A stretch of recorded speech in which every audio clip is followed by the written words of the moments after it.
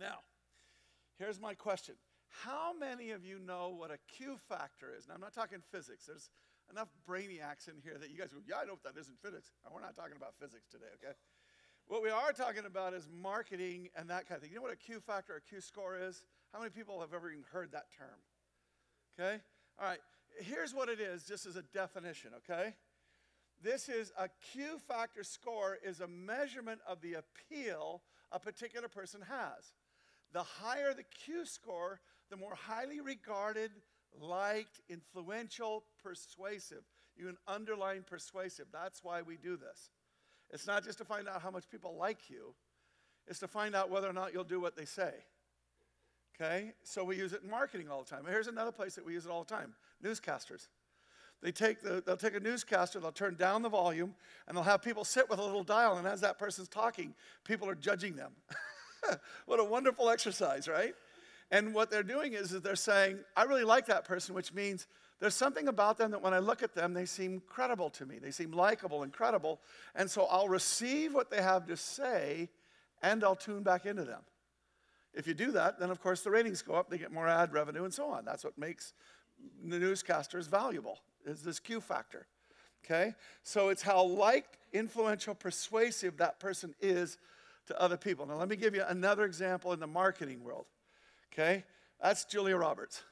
Now Julia Roberts has a Q factor that is off the charts. I don't know of anybody I could just think of off the top of my head who would have a higher, just flat out Q factor. Different people, different things. Julie Brunk. She's back there waving her hands. That's funny. What's really funny about this, I almost put her picture up there in another part of the sermon, and I went, I can't do that. That is really funny, honey. You do, honey, though. I was going to say, you want to know somebody with a great Q factor? It's Julie, okay? Yeah, you know? I love it that you did that. She would never do that. So anyway, that's Julia Roberts. And the thing is you can just see the glint in her eyes. What is it about her eyes, right? There's something in there that's just playful and fun and serious and all of these things that it just makes you go, well, what it does is, particularly for women, think about Q factor in two different ways. It's much more complicated than this, but I'm just sort of for us. Think about it as how much you like them, but then how much do you respect them? How much credibility do they have? See what I mean? So here's a woman who's perfectly matched, because this is a fun woman who's beautiful selling makeup. So that makes girls look at that, and some guys too, sorry, but makes them want to buy that makeup. Okay? Sorry about the joke. But anyway, the point is, can you see that? That's a perfect match between what she is and what she's selling. And they pay her millions of dollars for this, and it is well worth it for them. They make a lot of money off of that picture. Okay? Now, I'm going to show you, is Adam Lebonsky here today? He's probably streaming if you are. Hi, Adam. You're going to love this one. There's a commercial that's playing on TV quite regularly right now that is a particularly poor match. This is a guy with a high Q factor, but he's in an ad where his credibility is in another place. It's not in this ad. And what I'm talking about is Matthew McConaughey and these Lincoln Continental commercials. This is the most parodied commercial that you can find anywhere. Now just look at him. Do you see how it almost looks like, what am I doing here? It's like, there's just this little thing, it's kind of like, what am I supposed to be doing? Now here's why this is interesting, because Matthew has a super high Q factor. If you see him when he's talking to somebody or doing something, he's very, very likable, isn't he? Right? And you can respect him. He is a darn good actor, right? Got an Oscar, so on. So you can have a real respect for him, but here's the problem in this one. What we like Matthew McConaughey is because he's all right. Because he's chill, because he plays bongos, and, I'll say another inappropriate joke in a minute if I don't keep going. So, but the point is when he's really serious like this, selling us a car, it's like, it just doesn't fit. It makes you uncomfortable to watch a commercial. You're kind of like, did you ever see the Brad Pitt one where he was selling perfume? It lasted about that long on TV, and the reason why was because, again, it was cringeworthy. It was like, you're not supposed to be selling me perfume and you're not supposed to be selling me Lincoln. There's just something about the match between the two. There's something that's not fitting here. See, it's not natural. It's not real. See what I mean? What's that? You shut it off every time you see it. That's how bad it is. Okay. Now with that in mind, let me show you. This is probably it's an iconic ad. It's probably the most brilliant fit for Q factor and product. And really we're looking at Q factor, but watch. That's an iconic image, isn't it, at this point in time now? And the reason why is, first of all, think about likability for this guy. Who doesn't? Just the fact that he was willing to wear his hair like that makes him approachable, doesn't it? If he was that smart and he had his act together, we wouldn't like him because he'd be too much. But the fact that he wears his hair like that, and he just you see those pictures with his tongue hanging out and him being goofy and all this kind of stuff, and you just go, this is somebody who I'm not totally sure I'd want to eat dinner with him because, it might get pretty boring after 2 minutes, or at least I'd get lost. But the bottom line is you feel you like him, don't you? You just like him. But then he's also like, one of these certifiable off-the-charts geniuses. And he was a genius because he thought differently. So when they marry, think different with who he is, that has enormous credibility, doesn't it? See what I mean? Now, here's why I'm going into this in so much detail. Last week, God brought us a message. It happened to be through Eric Lee, but God brought us a message. And we're in Empowered, and we're talking about being able to reach people. And the thing that Eric brought up last week is he said there's this tension in most of our lives between attractional and transformational. Attractional is with my workmates, peers, I'm going to be nice, friendly, approachable, not judgmental. I'm not going to be standing over there with my hands folded or arms folded because of judgment on them. I'm going to be I'm going to love them. I'm just going to be real. I'm going to be natural. I'm going to be normal, right? But now, that can put you in what is in other relationships called the friend zone, right? Where you can't really move over into the transformational zone. See what I mean? Because you're just friends. You're equals. You can have a relationship with a mentor, but notice something about that. You don't have to actually like the mentor. Usually you do. But a mentor, now that's somebody who's in a transformational role. See that? That's somebody who's teaching you something, who's bringing you into something, who's bringing you something, right? And so there's the mentor, mentee. There's a hierarchical arrangement between the two of you. How do you do that with peers? When you're, right? When the guy that you're a peer with might even be older than you or whatever it is, how do you be both attractional, which is what we all want to be. God has made us to be that way. God made us to be one, and that is love, and love is attractional, right? When you really love somebody, they love back, and that's what we talked about, and we had an excellent discussion on it, and it was seriously one of the best discussions we've had. It's how to do them. I really loved it. But the bottom line is that what he pointed out was, he said, look at Jesus. Here's somebody who was magnificently attractional. And we're not talking about attractional because of the difference that he would make in people's lives. If you look at it, it says he was a friend of tax collectors and sinners. They liked him. And he was totally challenging them. Zacchaeus is a tax collector, hated tax collector, a bad guy stealing money essentially from Jewish people in order to pay the Roman oppressors, right? So Zacchaeus, short guy, climbs up in a tree, wants to see Jesus, attractional. Then he goes home, has lunch with him, and by the end of the lunch, Zacchaeus is giving all his money. By the way, I forgot all about it, but we have another guy in Scripture that's exactly the same case, don't we? Matthew. Matthew was a tax collector. The guy who wrote the Gospel of Matthew was one of these hated tax collectors. So this attractional thing that Jesus had that also transformed, that's what we're supposed to be. And we talked about how do we be both, because for us it's hard. But now think about that for just a second. Should it be hard? Aren't we being made into the image of Christ? But let's start marrying this concept of Q factor and this idea of the tension between them.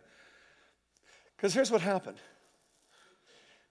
I didn't know I was going to be talking on attractional and transformational. I had no idea about that. It's just that I looked at the next scripture in Empowered, in Luke, right where we were, and I saw this little passage, and it's a real short little thing. I said, boy, I could really do some great sermons on that, but God wasn't letting me. So I said, okay, well, do I know we need to go further? And I looked further, and I went, clearly I'm supposed to be using the scripture. I could feel it in my heart, but I was like, but I don't even know what these two things have to do with each other. If they're ever preached, they're never preached together. And then I felt like I was supposed to keep going. And there's a third one that, again, is not typically preached with the other one ever that I've ever heard.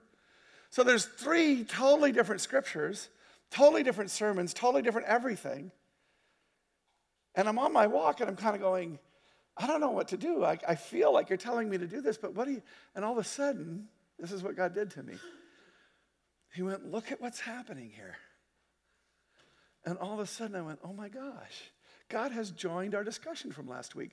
We asked the question, what is it to be attractional and transformational? How do we do that? And God answered it this week. He joined the conversation, the discussion. He said, what if all it is to be attractional and transformational is to be you?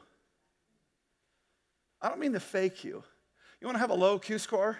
Have a secret you're trying to hide from somebody. Take a picture of somebody who's trying to hide something, and almost always it seems like you can see there's something wrong. You know what I'm saying? It's just, and particularly if you see them live, when you're talking to them and so on, and you're going, wow, when I first met you, I thought this, but I can tell there's something that you're hiding. Their Q score just starts to go through the floor at that point, right? Because you're scary now. You can't be trusted. I'm not attracted to you, and I'm sure not going to be transformed by you.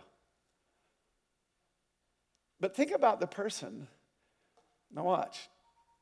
The person who in Christ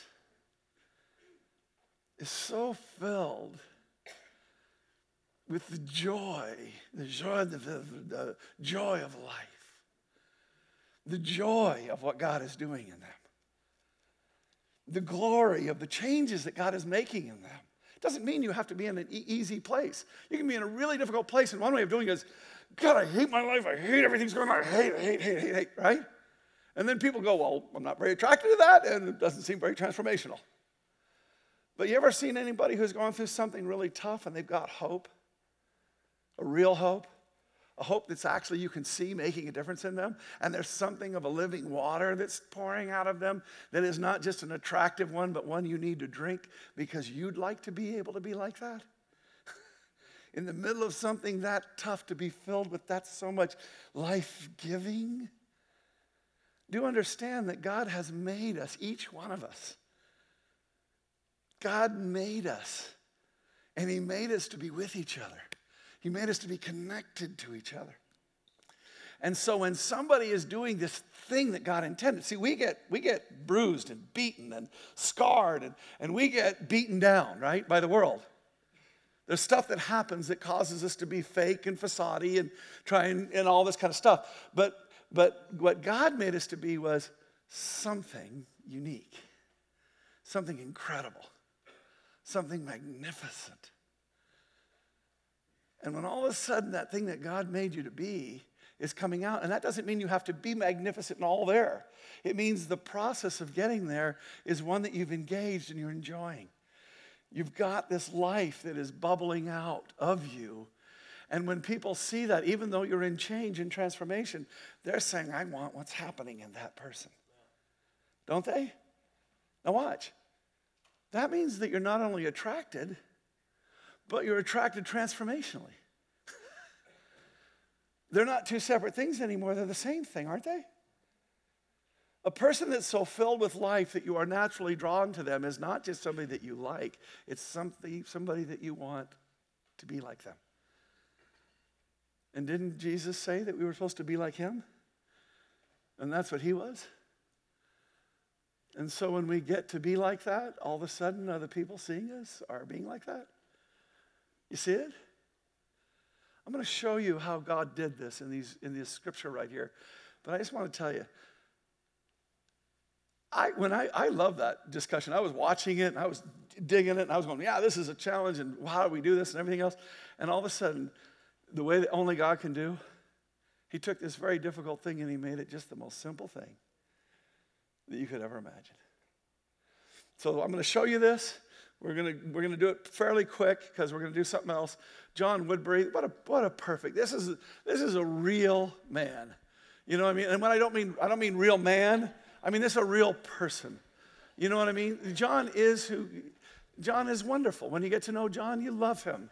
And there's a lot there, so you want to be like him. So, John, pray for us, would you? Unaccustomed to public speaking as I am. Just kidding. Lord Jesus, you say in your word that you made each of us in your image. Looking around, it's hard to imagine that. Amen. But you also said that you paid us an incredible compliment, that you gave us the ability to say no. But an amazing promise on the other side, that if we say yes, that you, through your Spirit, would enter into the Spirit you put in us. Amen. And allow us to be transformed into that very image that you intended all along, so that you would be glorified, which I take to mean that your plan is fulfilled. Amen. Let that word go forth, O Lord, from the sermon today and touch the hearts of believers here. And may they start the process of transformation. Amen. So that their families, the people they encounter, and ultimately the world will come to know that you are the truth, the way, and the life. And we thank you for it and rejoice over the hearing of it. Thank you. I ask you to be with the Woodinville Methodist Church. Amen. Lord, a place where the Spirit dwells in the hearts of believers. Amen. And that the word of Christ may spread from them to others as well. And I thank you for all that you do and are about to do now. In the name of the Lord Jesus Christ. Amen. Amen. Awesome, John. Perfect. All right. So here's this 3 different section. I'm going to read them as 3 different slides. And I just want you to be looking at how different right now. I don't want you to be looking for the similarity. We're going to get to that in a second. I want you to be looking at how these really seem to like they stand alone. So here's the first one. As he said these things, a woman in the crowd raised her voice and said to him, "Blessed is the womb that bore you and the breast at which you nursed." But he said, "Blessed rather are those who hear the word of God and keep it." Now, that's a great scripture. Lots of sermons could come out of that. But then, as the crowds are increasing, he began to say, "This generation is an evil generation. It seeks for a sign, but no sign will be given to it except the sign of Jonah. As Jonah became a sign to the people of Nineveh, so the Son of Man will be to this generation. The queen of the south will rise up in the judgment with the men of this generation and condemn them, for she came from the ends of the earth to hear the wisdom of Solomon, and behold, something greater than Solomon is here. The men of Nineveh will rise up in the judgment with this generation and condemn it, for they repented at the preaching of Jonah, and behold, something greater than Jonah is here." Another great section, right? "No one, after lighting a lamp, puts it in a cellar or under a basket, but on a stand, so that those who enter may see the light. Your eye is the lamp of your body. When your eye is healthy, your whole body is full of light. But when it's bad, your body is full of darkness.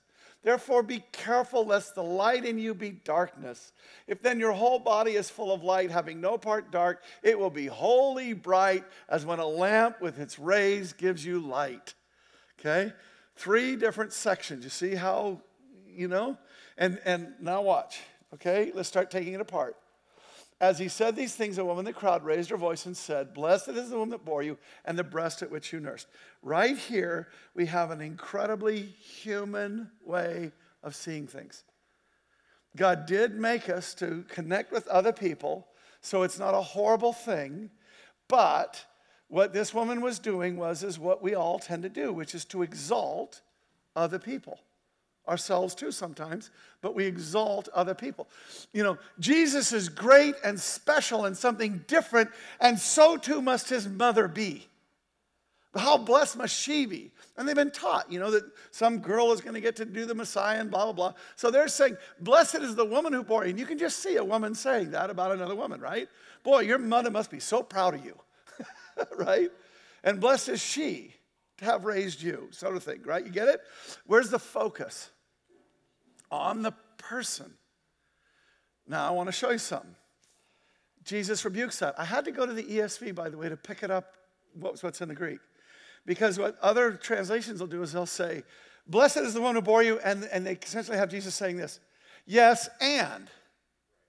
But he's not saying yes, and. He's actually confronting her. He says, rather, he's actually, let me paraphrase, no. No about that whole Mary thing. Here's who's blessed. Here's what I want you to see. Here's what I want you to get a hold of. See?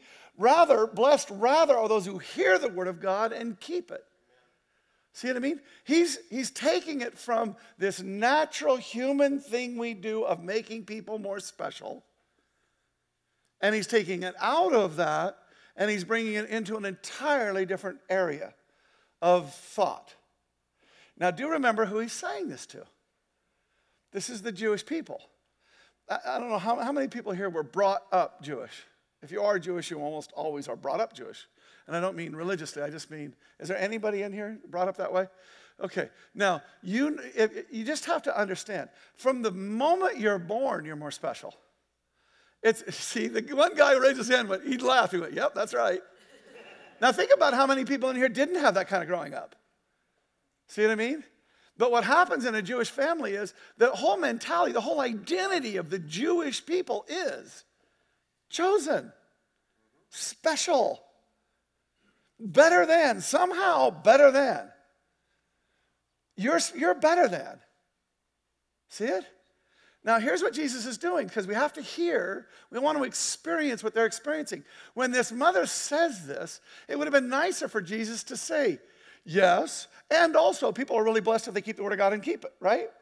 But when he confronts her, that's not nice. That's not proper. He's violated a social etiquette at that moment in time. So people are already sort of jarred. And again, it's subtle, but he's jarring them about this whole idea that because they're born Jewish, they're more special than other people. What did it take to be born Jewish? What did anybody ever do to earn, to deserve, to get to the place to where you could be born Jewish? What did anybody ever do?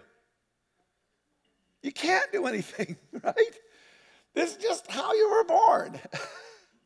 So are you more special than other people? Are you special? Yes. Every person's special. Are you more special than other people? No, because everybody's special. Do you see it?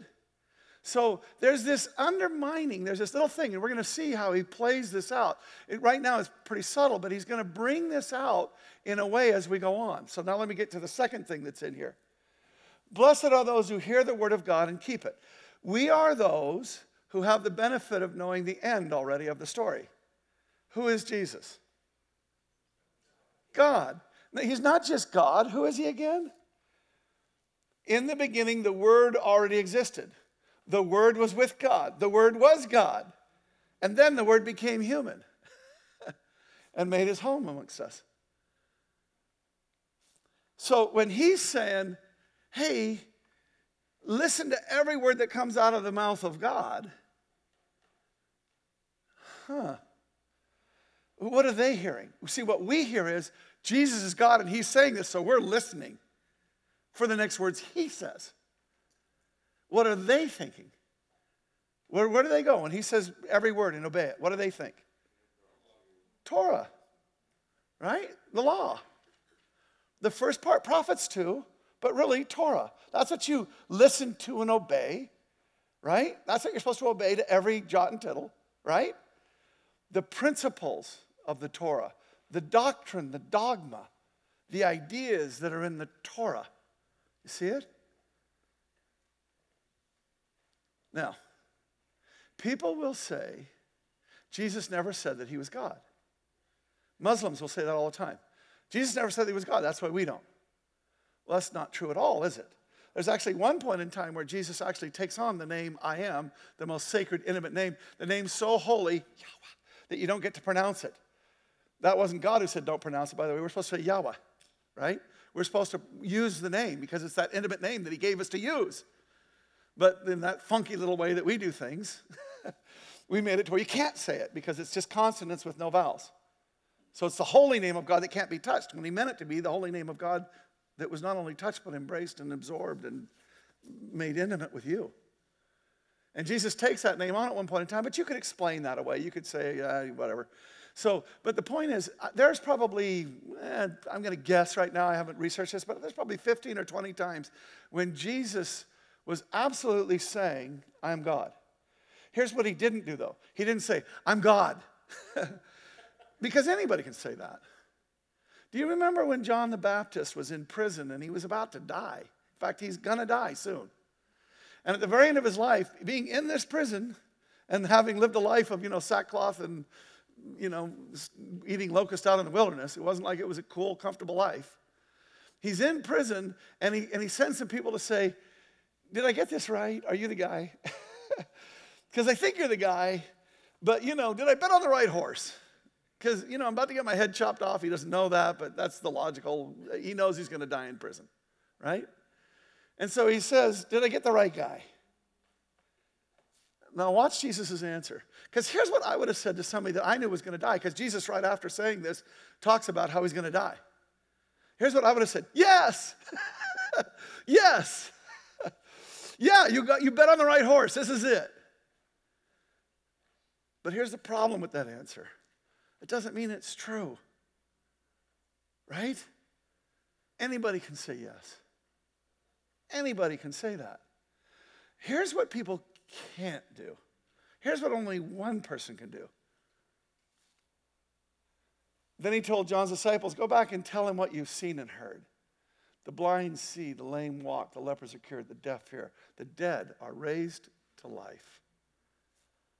The good news is being preached to the poor. The heart of God is manifesting to heal. Now, Jesus didn't heal him. The Holy Spirit healed him through there. So what we understand is there's only one person that can heal, and that's God. It's not Jesus in his incarnation. The Holy Spirit comes upon him and heals through him. But here's what's being said. Am I the guy? Who else could do this? Now, if you're John and you're about to die, that's better than yes. That's I bet on the right horse. Because something's happening here that only God can do. Only God can raise him from the dead. Right? So we're good. You're good. You see it? Now when I go there, here's what's actually happening. And I want you to really see this because this is what's important. The way that Jesus wants us to know him is to look around and see him. What he's not wanting us to do is to get some principles and doctrines and dogma about who he is. Principles, doctrine, dogma are very important. Don't let me be misunderstood here. They're very important and they're very helpful. And systematic theology and all this kind of stuff, this is a hobby of mine. I love it so much. I read systematic theology books for fun. Okay? That's like some of the weirdos in here that read mathematics books for fun. Okay? Or physics books for fun. And yes, Eric, I'm looking at you. Okay? You see what I mean? This is just something I love. I love doctrine. I love dogma. I love the logic of theology. I love this stuff. But let me tell you one thing that I resist just passionately. I'm not worshiping doctrine, nor dogma, nor principles. I'm worshiping a real, living person, and I'm in relationship with a real, living person. Jesus doesn't want us to believe in something. He wants us to believe in someone. We have a constitution in this country. It's a set of written rules made by several different people, right? And people that understand the nature of these kinds of documents go back to the original intent of the co-founders. But I'm telling you, I was watching Saturday Night Live news thing. And one of the news hosts on Saturday Night Live about the Constitution made this joke. I'm not going to repeat it well, so you don't have to laugh. But he said, what is the Constitution but a piece of paper written on 400 or 200 years ago by a bunch of white guys? Now, see, that's offensive to somebody who really believes in the Constitution. But his point is true. The Constitution is a document that was written by people and has been argued over ever since. And we continue to bend it and meld it and do anything we really want with it as long as you're smart enough to be a Supreme Court justice. You don't have to stay true to the original intent. We call it a living document by some people. Other people say, no, it needs to be this and that. And we get in all these arguments about how to keep it true. But the fact of the matter is we're arguing over principles and doctrines and dogmas, and we've already seen now how far away you can get from what the original intent was. Can't you? Here's what you cannot do with a person. VJ, I'm sorry, but could you come up here? I should have asked you. I meant to ask you before, but I forgot. And because it's you. This is a man that I love deeply. Now, here's what VJ and I did not do to establish a relationship. I did not say, VJ, tell me your story. And then from his story, I wrote down the principles that led to doctrines, that led to dogma. And now what I do in my relationship with him is I make sure that I stay true to the principles and the doctrines and the dogma that I wrote down about this man. Do you see how inadequate to the task that would be? Why? Because he's alive. Because one circumstance happens and he reacts one way, and then another circumstance happens, and for all the tea in China, it looks like that's the same exact circumstance, and yet there's something in it that's actually different, and so he's different in it. If I'm going to have a real relationship with VJ, here's the only way I can do it. I have to stay true to VJ. Not principles, doctrines, dogmas that come out of it. I have to stay true to the man, to the human being, to this person that God made, to who he is. If I want to have a friendship with him, I can't violate that relationship. You see it? Thank you, VJ. Now, this is exactly what God's doing. Jesus and God are grounding our faith and our belief in our relationship with the living God. Again, never let me say that doesn't mean doctrine, dogma is not important. It is very important. It helps us to understand more deeply. Because if you're just saying, well, it's a relationship, then you can make him up to be anything he wants. Why? Because he's not sitting right there like VJ is. And he's not able to say to me like VJ is, you really offended me when you said that. That was not me at all. Do you see it? There's a dynamic in a relationship that is infinitely complex, but incredibly simple. Easy, right? As long as you're being sensitive, as long as you're actually trying to have a relationship with him. Are we good here? What I'm going after is, I want us to see this background of what Jesus did when he answered this question from this woman. It may feel like, well, I don't even know what she said because that was a long time ago. So let me bring you back home on it. Here's what he said. Don't do that human thing where you see with human eyes and you give somebody special favor. There's nobody more special than anybody else. The people that are blessed are the ones that pay attention to what the Lord says and do that. And who's saying that? We know it's God. They don't yet. But he's about to make that argument in a way that's going to challenge him. Watch this. Second section. When the crowds were increasing, he began to say, this generation is an evil generation. It seeks for a sign, but no sign will be given to it. We've talked about this passage in another context several times. So let me just say it this way. This is phenomenally offensive to Jesus. See, here's what he's saying. Look around and see your life. Look around and see the way that I've provided for you. Look around and see the way that I've loved you. Look around and see the way that I've healed you. Look around and see the way that I've helped you. Look around and see the things that I've done. You want to know who I am? Look at those things. And then take it further. Who can do those things? because only God can. So it should have pointed you to God. It should have pointed them to who this person was. But here's what was happening. We're so wrapped up in our own selves and our own understanding that we're not actually making a connection with him at all. And we're saying, well, if you're God, prove it. Let me take this into modern day so that you can get how this is offensive to Jesus even right now the way we act. Most of the people in here, not everybody, but most of the people in here have a pretty good job. Pays them pretty decently. If you didn't, you couldn't live here. It's too expensive. Most of the people in here have a pretty good job. And a lot of people in here have a decent house. Right? Something a lot of the world doesn't have. But you have a pretty, you like where you live. Most people, not everybody, but most, right? And a lot of people in here, not everybody again, but a lot of people have like a really great family. People that you love and that love you. And there may be some issues, but pretty much you feel pretty fortunate about most of those relationships, right? Maybe there's always one or two that stand out a little bit, maybe. Some of you are fortunate enough, like me, to not have any of those, where they're all just cool on their own basis. Now watch. See, I can say, as I do, thank you, God. Thank you for the job that I get to have. Thank you for the place that I get to live. Thank you for the family that I have. Thank you for the friends that I have. Thank you, God. Thank you. But God isn't compelling us to say thank you.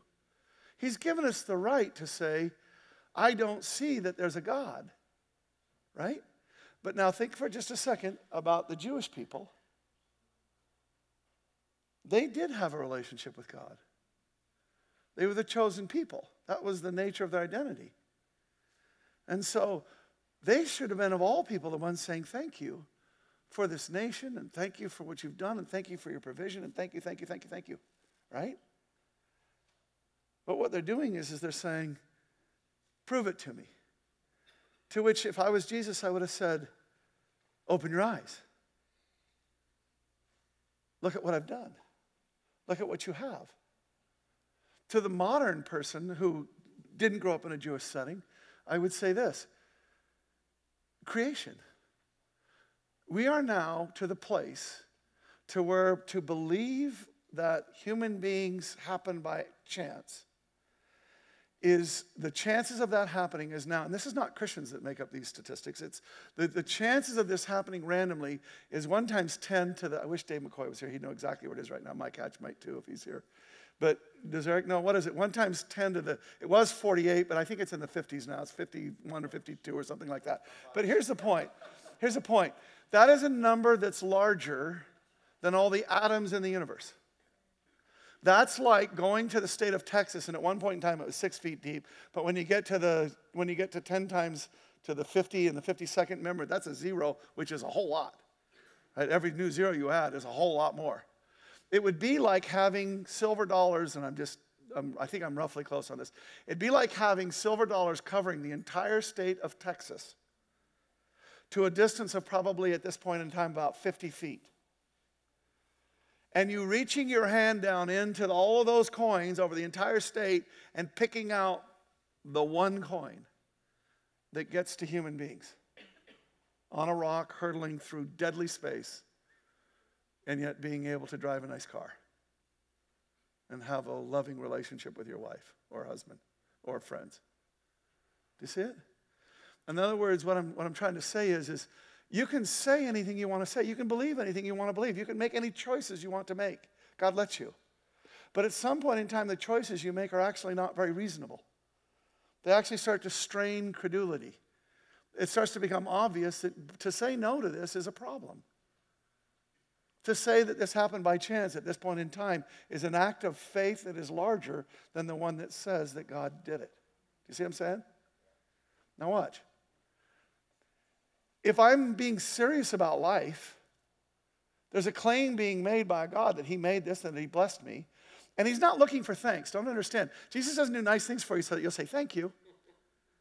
He does nice things because that's the nature of his character. That's what he does. He just does nice things. He blesses, right? And it's one thing to say thank you to him. It's another thing to not thank him. And that's kind of like rude, but it's not offensive. Does that kind of make that distinction? It's kind of like not nice that you didn't say thanks, but whatever, you can believe that.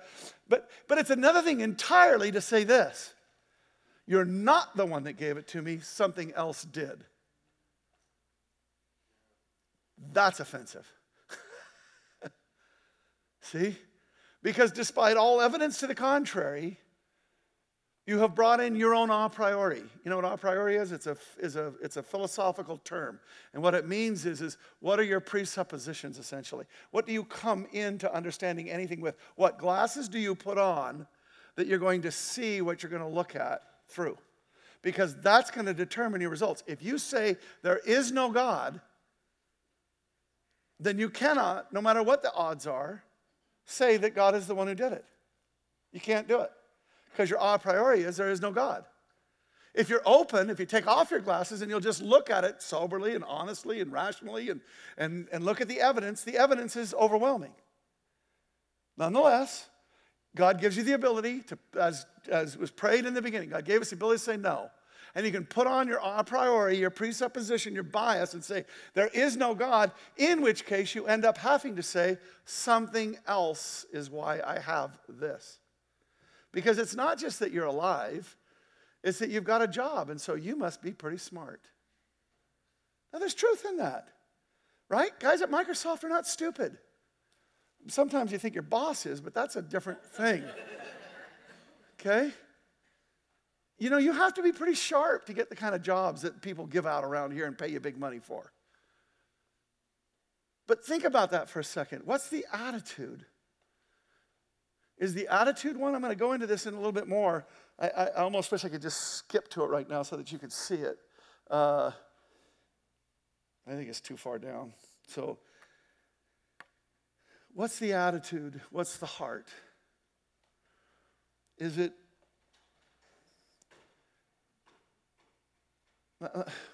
Let me put a pin in that because I want to get to it with an image that's really going to bring this home to you. So what I want to do right now is I just want us to be right here. That it's an evil generation that's asking for proof. It's an evil generation that's not looking at what they could see if they would just look. But they're insisting to do something else, okay? Now, next. Where am I? Except the sign of Jonah. Jonah became a sign to the people of Nineveh, so will the Son of Man be this generation. Now, if you're a Jewish person, this is really an insult to you now. You've just insulted him by demanding a sign, and he's insulting you back right now. Now, he's not actually doing that, you understand? But what he's doing is he's drawing a parallel, and here's the parallel. You know those Ninevites? Don't you hate them? Why? These are people that regularly come down and still kill and destroy. These are the people that killed your mother, that took your baby and slaughtered it in front of your face. That's who these people are. When God told Jonah, go up there and tell these people to repent, Jonah was like, I won't do it. You know why he said I won't do it? It wasn't just because he hated them. Do you remember what he said? I'm not going to do it because I know who you are, God. You're going to go up there and say something, and if they respond, you're going to forgive them. And that is not cool. I'm not into this. This is not okay with me. I'd rather go somewhere else. So he literally tries to go somewhere else and ends up in the belly of a fish and gets spit back up on the mouth. He says, okay, whatever. And so he ends up in Nineveh and he says it. And what do the people of Nineveh do? Why did they repent? This is amazing. This is unbelievable. Nineveh was the people that thought they were better than the Jewish people. Everybody thinks they're better than whoever. Everybody thinks they're better than the other person. The other person thinks they're better than you. Right? The people of Nineveh win the wars. They're like, who are these wrong side of the track people? That's what Nineveh thinks. They're the big, powerful place. Why did they listen to Jonah? I don't know. I can't tell you. What I can tell you is, though, is they did, and now here's a bunch of Jewish people who should know who's standing in front of them. It has been prophesied. It's not that Jesus does miracles, it's that the miracles that he does are the ones that God said he would do. So it was prophesied and then done. Try and work that out in your life. How do you go back to before you were born and have things written about you so that you can fulfill them? Hard to do unless you're God. And what's happening right now is Jesus is saying this to Jewish people that should have known him. He's saying, those people you hate, they repented and you won't. Look, this is exactly the way he says it at the end of this section, isn't it?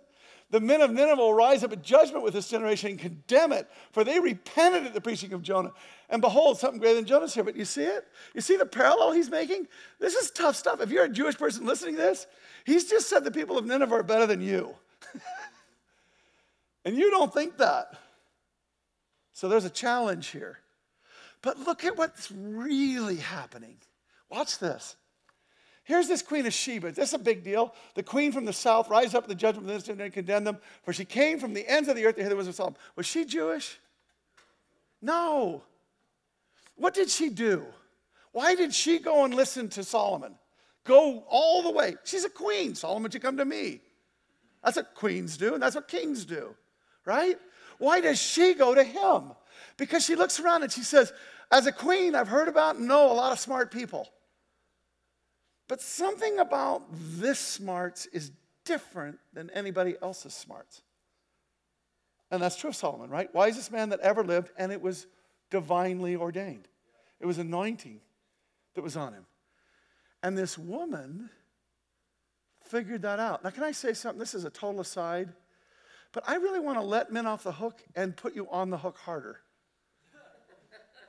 I think it's easier for women to see what's going on around them than it is for guys.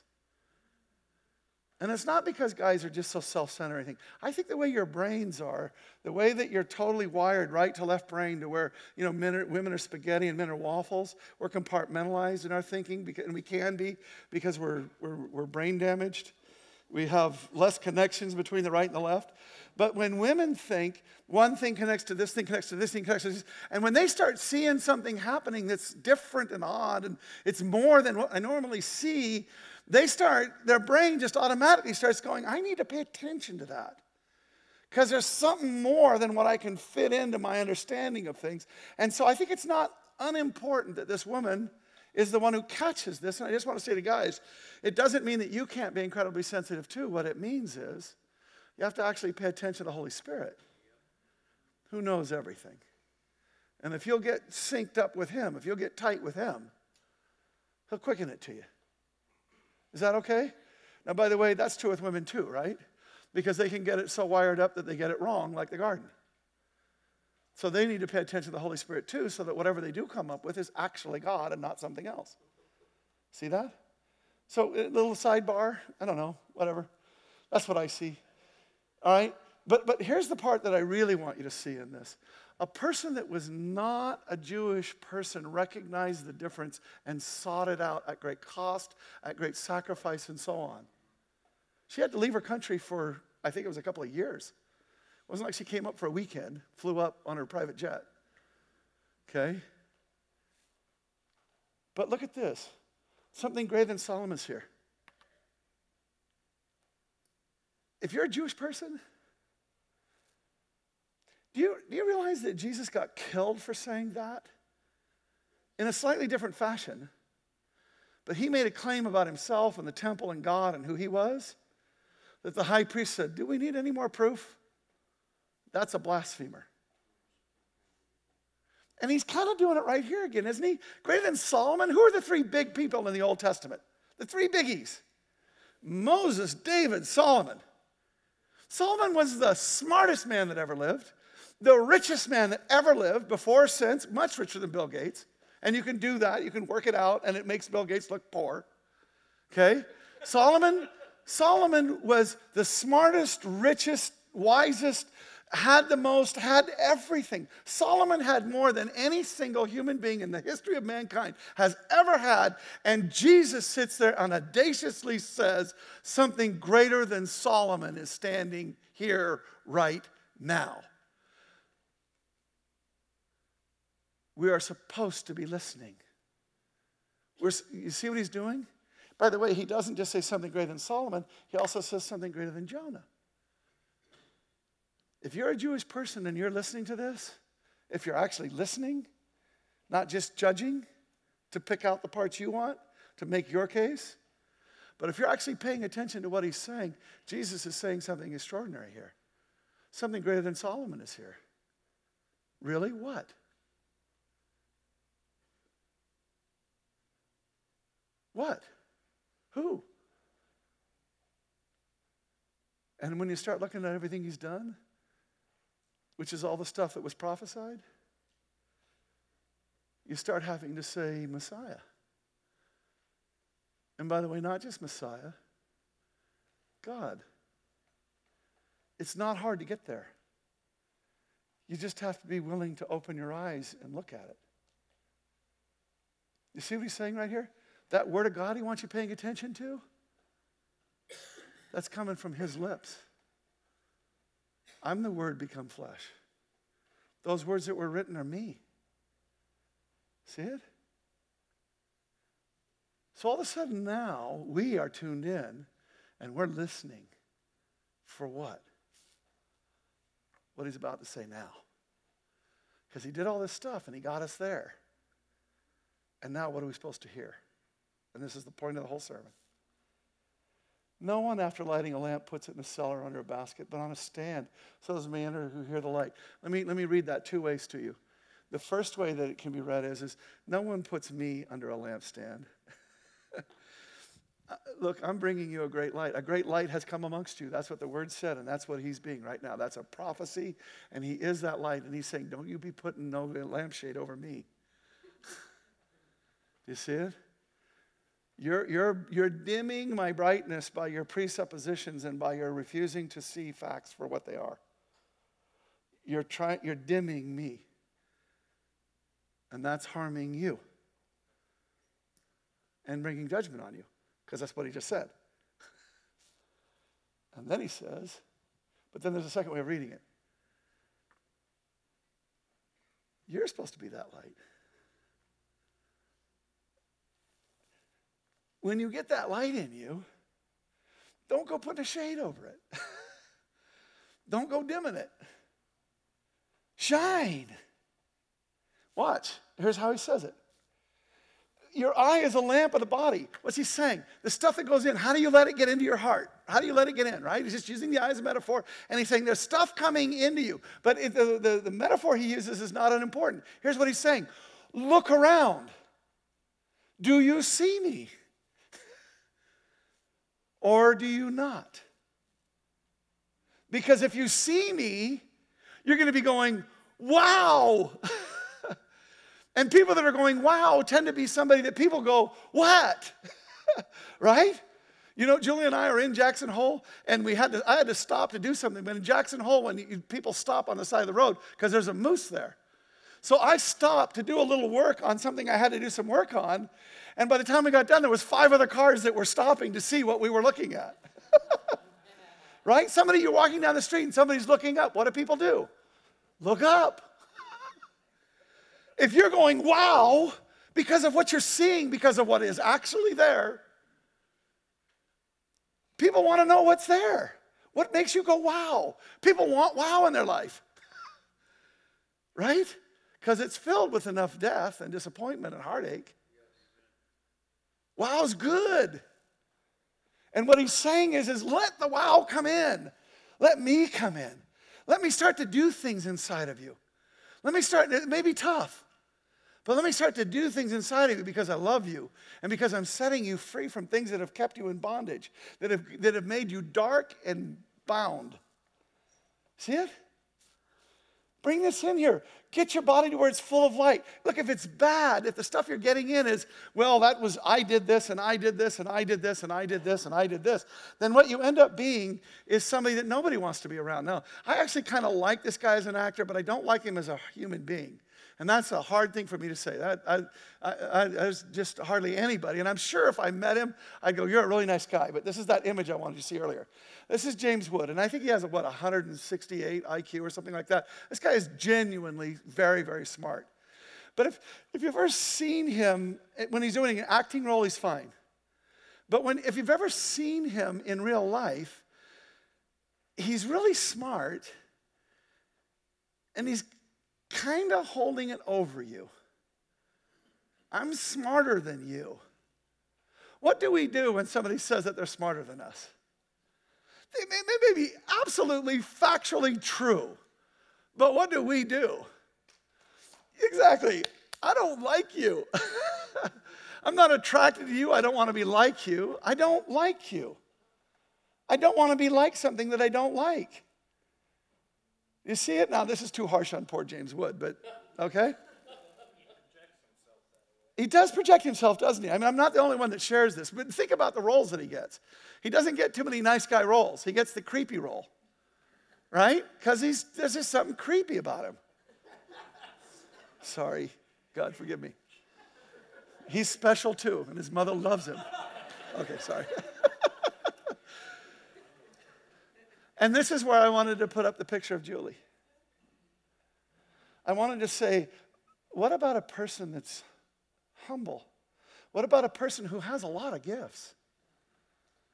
But instead of saying, I have a lot of gifts and I'm better than you, what they're saying is, God has given me all these incredible things, and isn't it wonderful? And they don't see themselves as wonderful. They see God as wonderful. They see something else as wonderful. You don't even have to be a Christian on this particular one, right? If you're just humble and you see the things that have happened to you as something that happened to you and you're thankful, when people are thankful, how are we towards them? When people are really thankful for what they got and they're not saying, I got it, we tend to like them, don't we? We're drawn to people who are being thankful. If they give credit out, we like them. That's a better trait. What are we supposed to be as Christians? Real simple. Light. Why do I get to stand up here? There's only one reason. God got a hold of me. And he did incredible things with me. He completely transformed me. And he did so many wonderful things to me that I just can't wait to come and talk to you about them. He does them every single week. I'm telling you, every single sermon is another revelation this week that I can't wait to share with you, because look what God gave me. This is not me standing up and saying, well, I've studied a long time and I've learned this particular principle, and now let's work at this principle. And boy, I wish you guys were smart enough to understand the principle. That's just obnoxious crap. Right? But when somebody is going, look at this. This is so cool, and it's for you too. It's for anybody who just wants to enter in. You see, when we come with a bent knee, when we come with humility, genuine, not fake. Boy, when somebody's trying to be fake humble, well, how's that look? Right? Wow, right through it. Wow, I really don't like you. Right? But when somebody is genuinely like thankful and God has done, and all of a sudden, even in the darkest, deepest, most difficult times, if you are being filled with joy, if you are being filled with life, if you are being filled with this incredible thing that God is in a way that makes you want to just burst it out. And you don't have to be Mr. Extrovert like me. In your own introverted way, you can be so filled with thanksgiving and with joy and with happiness and with God that when people see you, they say, you've got something that isn't in me. I want to be with you. And they come expecting to get some of that, which is to say transformational, which is to say, as we've been saying, I came that you may have life and have it abundantly. Do you have that?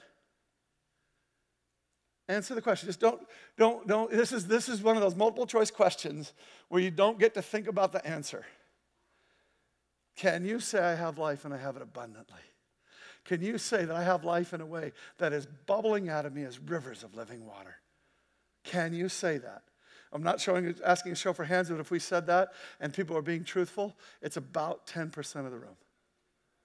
The rest of us are caught up and struggling and trying to figure this out and struggling with this and fighting with this.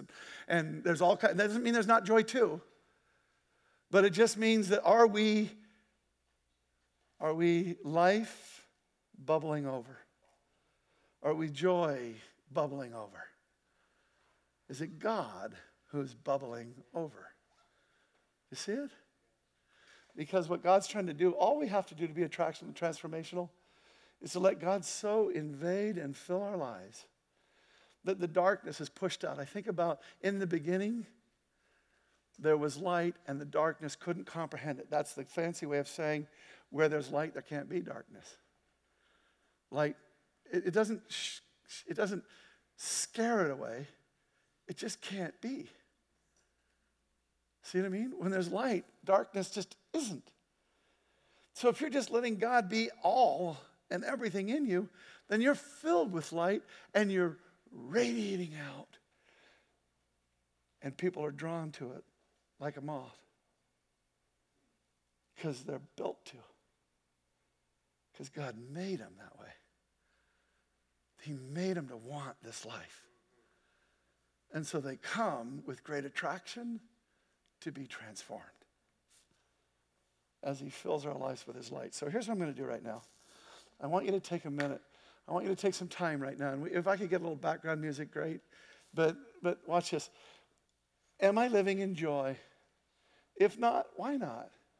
Remember that one where he says, I have this against you, you lost your first love? You became about doctrines and principles and dogmas, and somehow you just got it all kinked up, and it's not about relationship with me anymore. It's not joy anymore. It's not the joy of life. So I want you to take some time right now, and just in the Lord, I want you to just pray, and I want you to ask him those questions. Am I living in joy? The joy of Christ? Not just the joy that you got a good job and all that kind of stuff. That's nice, and that's pretty attractional too, but we're talking about this transcendent thing that God does when he's in a person's life. The Creator is in your life, calling to others through your life. Do you see it? Am I living in joy? If not, why not? And what's going on, God? Where am I missing it? Pray.